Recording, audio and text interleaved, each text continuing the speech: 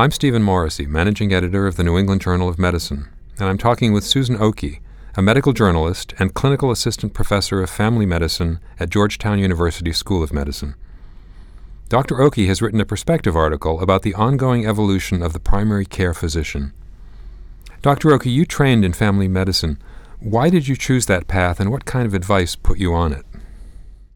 Well, I graduated from Harvard Medical School in 1978, and at that time, family medicine as a specialty was relatively new, and it was getting a lot of attention among medical students and generally in the country. The whole idea of bringing back the general family doctor, but with better training, more extensive training to see both children and adults. And there were no Harvard or Boston training programs in family medicine, but there were a number of people in my class who were interested in it, and I chose it because I liked being a generalist. I always have liked that, and didn't really want to narrow in on a specialty, and I knew that I preferred outpatient medicine to hospital medicine.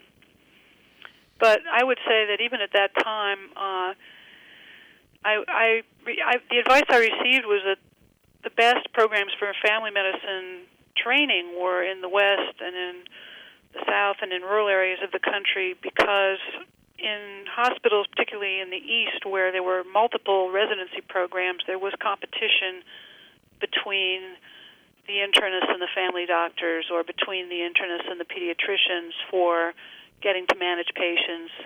So you saw this sort of competition, and I think it has played out a bit in the marketplace too. Family doctors really are needed and probably most appreciated in rural areas and in places where there is a doctor shortage. Despite what we sometimes hear, you cite survey data in your article that indicate that primary care physicians are no less satisfied with their work than specialists are in the United States. Do those data jibe with what you've seen and with what medical students say they're hearing about primary care?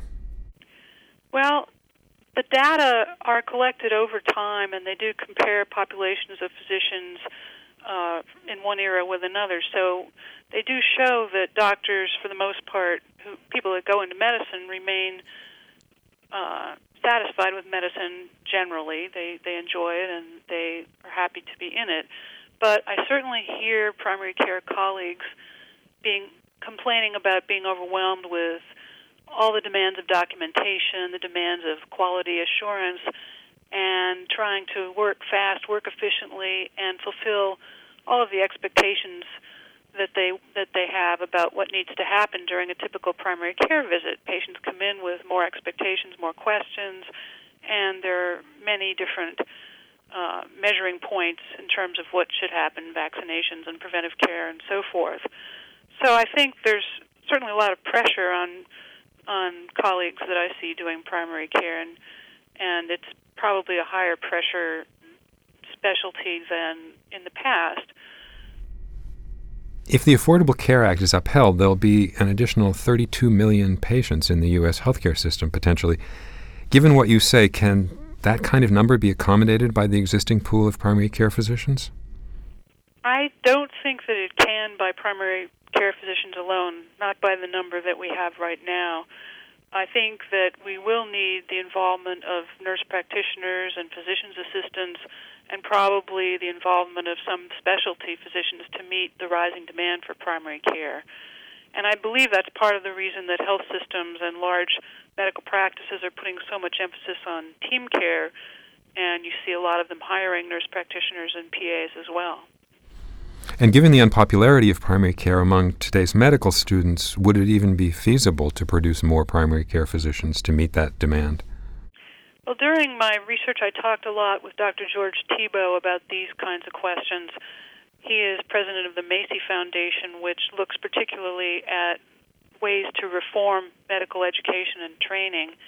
And he suggested that it may require efforts to adjust the number of residency slots in various specialties so that the numbers of doctors that we're training in different specialties more closely match what the nation is projected to need. Right now, there isn't really national control over how many members of certain specialty get trained versus how many primary care physicians.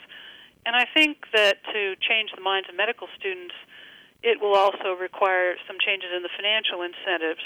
We know that students come out of medical school with huge debt today, and this is a factor in what they decide to do.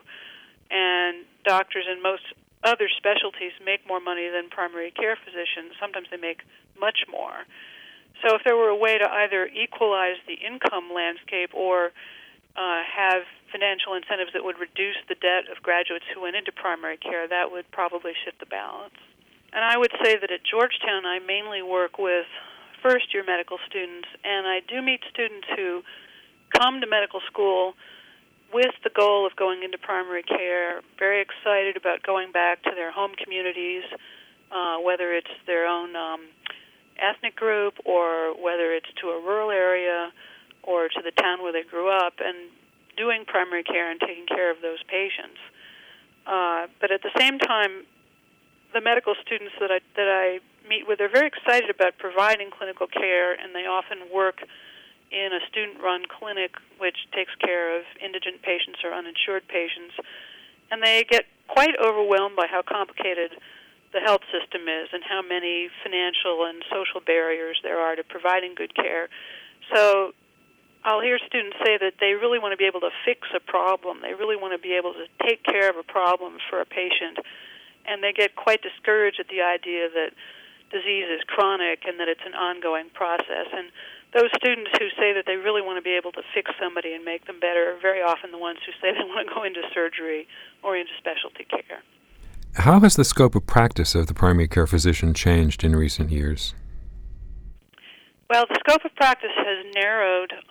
One interesting source of information on this is periodic surveys that are done within family medicine, and they are fairly exhaustive surveys because family physicians who are board certified have to fill out these surveys as a condition of remaining board certified. And they show that right now most family physicians are not doing preoperative, postoperative, or maternity care. More than half of them are not doing any in-office surgery. About 55% say, surprisingly, that they spend no time on mental health care, and a quarter of them don't see children. The mental health care data, as I was told by the head of the Family Medicine Board, may not include. It's possible that physicians don't interpret that question as including the prescribing of antidepressants, which I think is a common practice that probably most primary care physicians do. But part of what we're seeing is there is competition with other specialists for patients, and particularly the issue of not caring for children may reflect the fact that a lot of family physicians are hired these days by large health systems or HMOs, and they're often asked to see primarily adult patients because there's a serious shortage of general internists and there's not a shortage of pediatricians. So another big change, too, is that with the growth of hospitalists, very few primary care doctors, whether they're internists or family physicians, are taking care of their own patients when those patients go into the hospital.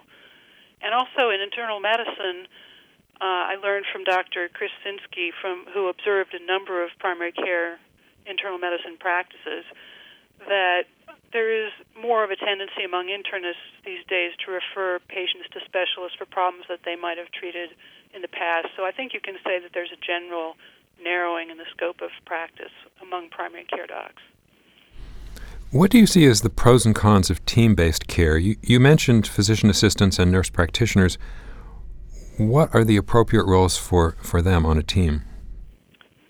I work with nurse practitioners and physician's assistants in a safety net clinic, and my observation is that they can do very well on a lot of the routine problems that we see. We tend to see many of the same diagnoses time after time, chronic illnesses like diabetes or hypertension, and they particularly do well explaining and counseling patients, sometimes talking about lifestyle changes and keeping track of preventive care measures that need to be done at intervals. And they can work really well on a team with physicians, and in the process they can give the physician more time to focus on diagnosis or on discussing different treatment options with the patient or on deciding what to do when a decision is complicated. At the same time, there's been a kind of emphasis on team care because it allows other team members to share in the paperwork and documentation, so it kind of helps with the paperwork burden that physicians have these days. And nurses and medical assistants and other members of the team can also provide a lot of care coordination between visits when patients call, when they have questions, when they need a prescription filled, and so on. But I think the challenge is that there has to be really excellent communication on a team and trust among the team members and each other's skills. And as physicians or as nurses, we really aren't taught how to do all this during our training. We're trained in separate silos and come out really not knowing how to cooperate in that way. So a lot of focus now is being placed on the whole idea of interprofessional education. That's another goal of the Macy Foundation, and I've heard about it from deans at medical schools and public health schools and nursing schools. The idea that these different professionals are going to have to be educated together more if they are going to be learning how to be very effective team members in the office. And I think the last challenge is maintaining a consistent quality of care, standard of care within a practice, and trying to ensure that if a patient has an uncertain diagnosis or if they have multiple illnesses or their case is otherwise complicated, that case would get triaged to a doctor rather than always being seen by another professional. You quote Dr. Sinskey as saying that the electronic health record is a disruptive innovation. What's been the effect of the EHR on the patient-doctor relationship in primary care? I think in some ways it's improved care because it provides better availability of clinical information and test results and so forth at the time that you're seeing a patient, so it's able sometimes to reduce the unnecessary duplication of tests and improve communication among different providers. But that all depends upon having a system that is coordinated so that different doctors in different sites can get access to the information and talk to one another so that they can look up something that happened at the hospital. And we're really in so much the infancy of this new technology that I think doctors and other professionals are dealing with systems that don't always communicate with each other, that aren't always user-friendly, that are full of glitches. So it's involved a huge amount of learning on the part of doctors and other professionals, and at the same time working out the glitches and entering the data manually. So it's hard to say how this is all going to turn out, but right now there's just, I think, great frustration that kind of goes along with everybody having to learn this new technology at the same time that they're trying to do their job. The other dilemma, Abraham Verghese particularly pointed this out during my research, is that young physicians and physicians in general can get so focused on interacting with the computer that they forget to look at the patient. And they have to get things done during the visit, including getting data entered. So the most efficient way for them is often to ask the patient questions and then type the answers into the record while they're conducting the visit. But as a result, there's less eye contact quite often between the doctor and the patient, and there may be less in the way of a physical exam in some cases, according to Dr. Verghese, because lab results are there on the screen and the doctor is checking the lab results, and sometimes the physical exam can get neglected. So those are all challenges that I think the electronic health record is posing that we are going to continue to be working through. Given that list, do you think the positives outweigh the negatives? I think they will outweigh the negatives, but I can't say if they're outweighing the negatives right now. I mean, I'm not in clinical practice 5 days a week, and this is a huge technology change that's changing the whole profession in every setting within the healthcare system. So I don't know. Good question. What do you think primary care will look like in the United States in 10 years or 20 years? I think that we will see, we're already starting to see bigger practices, a lot of consolidation. Here in the Washington area, we're seeing a lot of health systems moving in and buying up primary care practices or taking over primary care practices, and those practices are looking more diverse in terms of having both doctors and nurse practitioners and different kinds of professionals. There's kind of an economy of scale involved in having, if you have a bigger practice that is connected to a health system, it's easier to really provide team care and have additional professionals like health educators or nutritionists. And I think that's the direction that things are going in. I think that more of us will probably go to the doctor and not always see a doctor every time. Maybe we'll be more apt to see a nurse practitioner or a PA for some kinds of issues. I think the electronic records will get better and probably get better at communicating with one another. And all of us will probably get more used to using the computer as a portal to look up our lab results or to ask questions or to renew our prescriptions. I mean, that's the ideal, and hopefully things will get smoother as the changes go on. But I don't think we've answered the question with any of this as to how we're going to take care of underserved populations. We still are going to have people in rural areas who are seriously underserved and many populations even within the cities that don't have good access to care. We still have a lot of undocumented immigrants in the country who don't have good access to care. So these kinds of disparities are going to continue to haunt us and still need to be addressed. Thank you, Dr. Oakey.